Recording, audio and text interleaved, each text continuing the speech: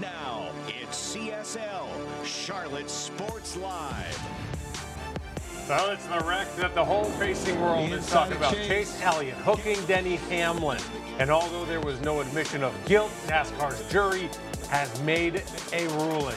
Welcome inside Charlotte Sports Live. Tonight we've been trackside, it seems like, for the last forever week and a half. It's been 2 days. It's been a lot of rain. It's dry in here. Alongside Carla Gebhardt, I'm Will Kunkel. Grace Grill will be joining us here in just a little bit as well. That's right. She's got more on Charlotte baseball for us, who preps for a big game against Tennessee. We've got an update on the sports betting bill in North Carolina. But first, the headlines just don't get any bigger in the world of NASCAR, and it's one that came out earlier this afternoon. So if you haven't heard yet, NASCAR's most popular driver, Chase Elliott, is suspended for one race for what NASCAR deems intentionally wrecking Denny Hamlin. The two had made contact before this moment, but Hamlin leaves one lane for Elliott, who runs into the wall. NASCAR says the SMT data clearly shows he turns his wheels back left to take out the 11 to hook him, and that's it. Elliott will miss the race at Gateway in St. Louis this weekend. Hendrick Motorsports says they will not appeal the penalty and will apply for a championship waiver, which will allow Chase to continue to race for a little bit. All right, so with that being said, who's going to be sitting in the 9 car? It's that dude, Corey LaJoie, Spire Motorsports, and obviously good friend here at Charlotte Sports Live. LaJoie drives the 7, but this will be a big opportunity for him, needless to say. I mean, he's done more with less than anybody in the Cup Series. We're going to talk about that in a little bit, though, but it's Carson Hocevar. Hocevar, yes. Hocevar. You got it. I Nailed keep wanting to say it differently anyway. Nailed it. He's going to be driving Corey's 7. For LaJoie, though, this has been a whirlwind since the race wrapped up last night. In fact, he found out just a few hours ago. It was strange to me how fast it all kind of happened. Like, I got a text at about noon, like, hey, if they sit Chase out, you're gonna drive it. And I was like, what? And didn't hear anything until 3 o'clock. And once, NASCAR told Hendrick they had to sit him out, which we'll get into that here in a second, of the Denny and Chase incident. It was like, hey, it's happening. You're in it. You want to run a seat? What helmet you want to run? What fire suit you running? And I was like, drinking out of a fire hose. Still am at the moment.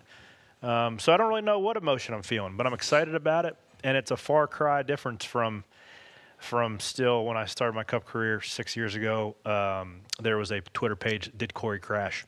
With an update, yes or no, every week. So going from that guy, just trying to swim and stay above water and try to learn the ropes, to filling in for a champion like Chase Elliott for Hendrick Motorsports is just, it also just feels surreal to say even right now. That's just awesome for Corey. Speaking of awesome, look who it is. It's Bob Cochrane. NASCAR on Fox. Bob, how you doing, man? Coming off of the news with Corey, just because we just heard from him, how big of news is this for him? Oh, it's a great opportunity for Corey LaJoie. You talk about a guy who's scrapped and scraped and run for underfunded teams, and then takes a chance and goes to another team and then to another team, and keeps, as his podcast states, kind of stacking those pennies. Saw where Bubba Wallace tweeted stacking quarters, because now he's in the big time. He was in the big time, but now he's in the big time car of the big time, the number 9. And, he's just got to go out there and do what he knows how to do, not try to do more, not try to prove to everyone that he deserves this opportunity. He has it, and he just needs to go out and do the best he can and do what the car gives him. Yeah, that's so awesome. Let's talk about the reason he is able to ride and drive in the number 9 this weekend, though. Denny Hamlin gets crashed out, gets hooked by Chase Elliott. I'm curious, Bob, from your perspective, was it the SMT data that Denny posted? Was that what NASCAR really took a look at, or was it the video? Because, there were at least initially some conflicting opinions on that. Yeah, I think they looked at data. NASCAR has onboard video of every car. And, I think they saw where he turned left, and it didn't look like his car was damaged in a way where it would have gone left. So I think they saw it last night, and they kind of felt like it was intentional. And then they kind of spent the rest of this morning and maybe early this afternoon making sure that there was no reason to believe otherwise. So Chase said it wasn't intentional, but every driver in this situation typically says it's not intentional. Yeah. So even when those who maybe are right, they still don't get the benefit of the doubt because everyone else has kind of lied through their teeth. If there was one person to get the benefit of the doubt, though, it probably would be Chase Elliott, being that he is 5-time most popular. He doesn't have a reputation, at least not entirely yet, of doing stuff like this. Were you surprised that they pulled the trigger so quickly? I wasn't surprised they pulled the trigger so quickly, considering it's Tuesday, and if the team did want to appeal, they probably want to get it done before this race weekend. I think they didn't want a lot of speculation or a lot of I think they knew what they wanted to do. So I don't think they wanted any sort of people thinking, well, they listened to these people on social media or they listened to these commentators and then made a decision. I think they wanted to show that this was kind of the decision they were thinking all along. And once they knew what they wanted to do, I think they were ready to move. Look, it looked a lot like the Bubba Wallace, Kyle Larson wreck from last year. And, and unless there was some strong reason to say, no, this was way different, I don't know that they could have done anything else. Let's bring up the standings really quickly, just because Ryan Blaney is the latest winner to win. We've got obviously a lot of drivers below the cut line, and Corey LaJoie and Chase Elliott are both below the cut line. Bob, I know you kind of answered this on Twitter for some of your fans, but if Corey, let's say, were to somehow win in the number 9, answer this for fans, right? What would actually happen if he did that? All right, so if Corey LaJoie wins in the number 9, he makes the drivers' playoffs and can vie for the drivers' championship. The number 9 team gets to vie for the owners' championship, which runs concurrently with the drivers and same system, but it would be who's ever driving the 9 car at the time, scoring those points, that goes towards the owners' championship. Chase Elliott could still make the playoffs, but he just have to win a different race or make it on points. And the same with Corey or whoever is driving the number 7 car going forward would have to do that as well for the number 7 team to get in. And a quirky thing in NASCAR, it's the owner's points that pay all the bonus money. The driver gets to stand on the top of the car and raise the trophies. But the big check, that's the owner's championship in reality. Bob, this is why we had you on. We had to get all the clarity for all of this. Fox Sports' Bob Cockris, a legend as always. Thank you for your time, and of course, we'll see you at the track real soon. Thank you. All right, NASCAR's taking its talents to the gateway this weekend, but in 2 weeks, we're going to Wine Country, baby. It's going to be a blast. Another edition of the Emmy Award-winning NASCAR show around the track, powered by yours truly here at CSL. We'll get you ready to race with exclusive interviews and a preview of the Chicago road race from the Windy City. It's going to be a blast. That's June 11th at 2:30 p.m. Meanwhile, in the world of the Panthers, Bryce Young is continuing to download that playbook. His quarterback's coach, Josh McCown, has coached before. He's coached at the high school level. He's never coached in the NFL. So is he liking it, or does it give him an itch to come back and play? Every guy my age has those moments, and then you do it for throw 3 or 4 balls, and then your body says otherwise. It reminds you why you're coaching. So yeah, I'm having a blast. Like I said, I'm very, very thankful to be able to get to work with the guys I get to work with. Well, before they were playing in our region, they were playing in the regionals. Some Charlotte Knights reflect on their teams playing in the NCAA tournament. And speaking of teams in the tournament, we beat South Carolina. I mean, you can't unsee what we did. And you can't unsee that. We beat the top team in the country. We beat Coastal. We've played with Clemson. We've played with North Carolina. I mean, we know what we have. And Charlotte baseball is one of the hottest teams in the country right now. We'll hear from the Conference USA champs next as they prepare for regionals. And you can bet on gambling in North Carolina happening sooner than you think, Will. Okay. We'll see about that. Let's see, but at least that's what some lawmakers are saying. Here's the latest update from the state capitol on a place that you can always bet on being there for you. Charlotte Sports Live, back in 2 minutes. Hey, how about this? A familiar name for all of the Charlotte or the Coastal Carolina fans out there. It's almost an end of an era for Coastal baseball. Coach Garrett Gilmore announcing on Sports Talk Media Network that the 2024 season will be his final year coaching as he plans to retire after next season. Gilmore continues to battle stage 4 pancreatic cancer. He says he wants to spend more time with his family. I think that's certainly reasonable. Gilmore led the Chants to a national title in 2016 and has led them to 18 NCAA regional appearances, including this season. So Coastal fans, you'll remember this name as well. Zach Remillard. He was on that 2016 championship team, and now he's playing right here in Uptown with the Charlotte Knights. But Remillard isn't the only guy with the Knights with all these local ties as well. Knights assistant coach Mike Daniel graduated from South Mech High, and he played his college ball at UNC. Daniel played for the Tar Heels beginning in '03, making it to the Super Regionals. The Tar Heels playing in the Terre Haute Regional this weekend. That's in Indiana. For all of you guys that don't know, that's where Indiana State is. And the Knights also move Nate Mondu on their roster, who played for Walter at Wake Forest. The Demon Deacons, of course, the top seed in the tournament this season.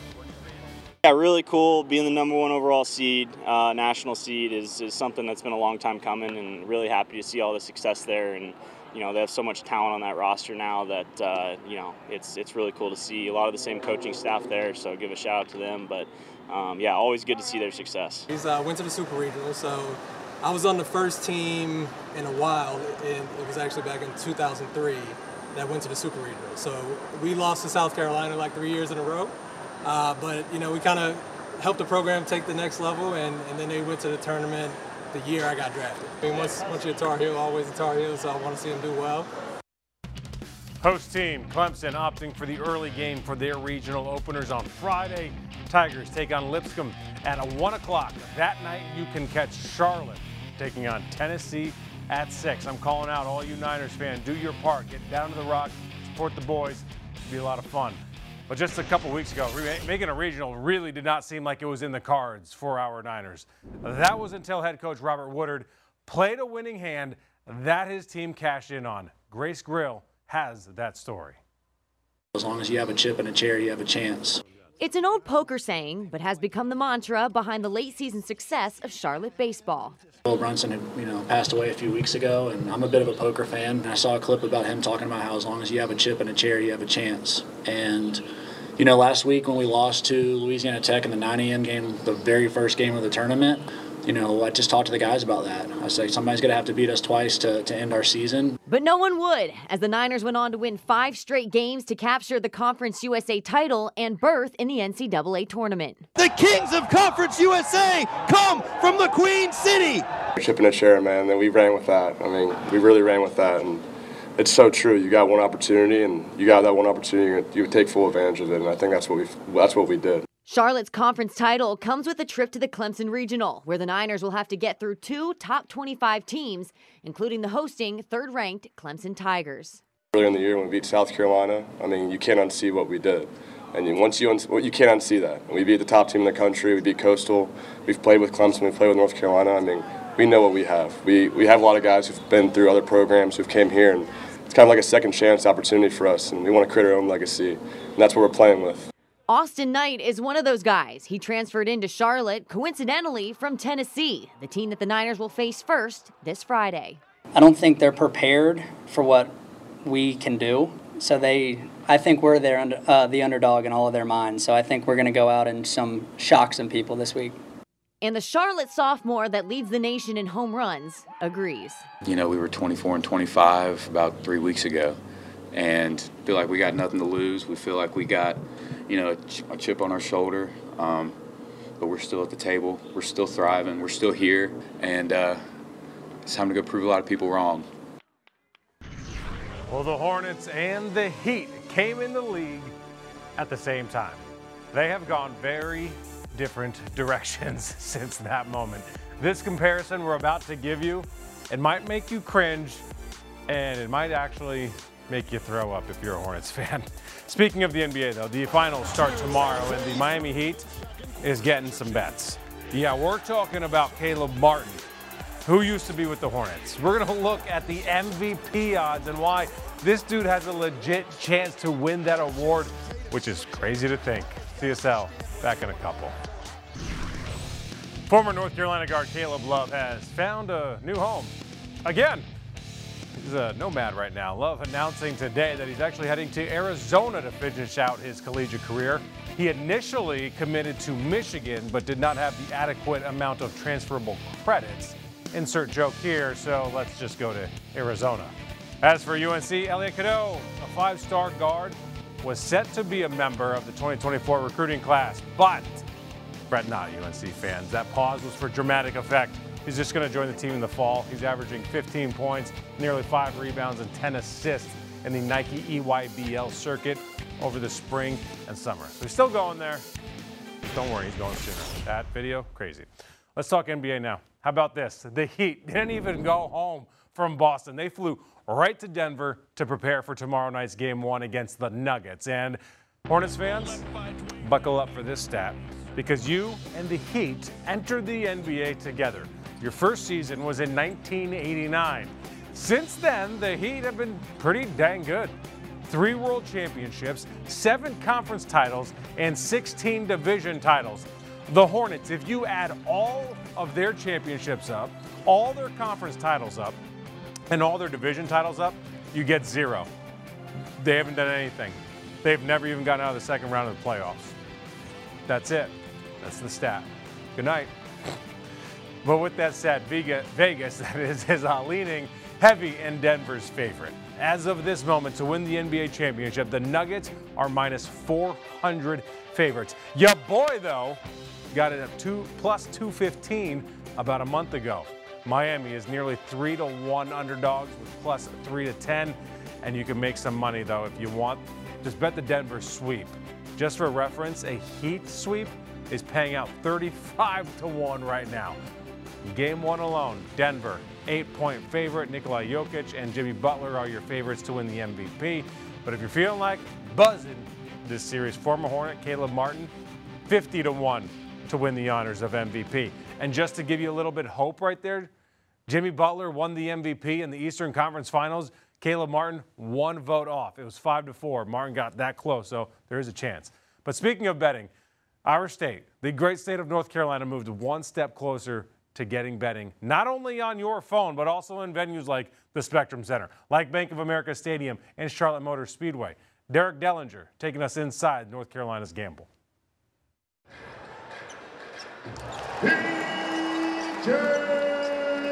It feels like it's something that's been talked about forever, but if what's happening in Raleigh is any indication, all this talk and all this back and forth could be coming to an end, one that would see a big boom for sports betting in the state. We have seen this show many times in over a dozen states. We've seen things go through the House successfully, get to the Senate, fall, sometimes get to the governor's desk and fall at that point. Max Bixel is with Gambling.com Group. They are an online gambling resource that has operations in Charlotte. This for them has been a long time coming, but they say there's still a ways to go. But what they're seeing is a very good sign.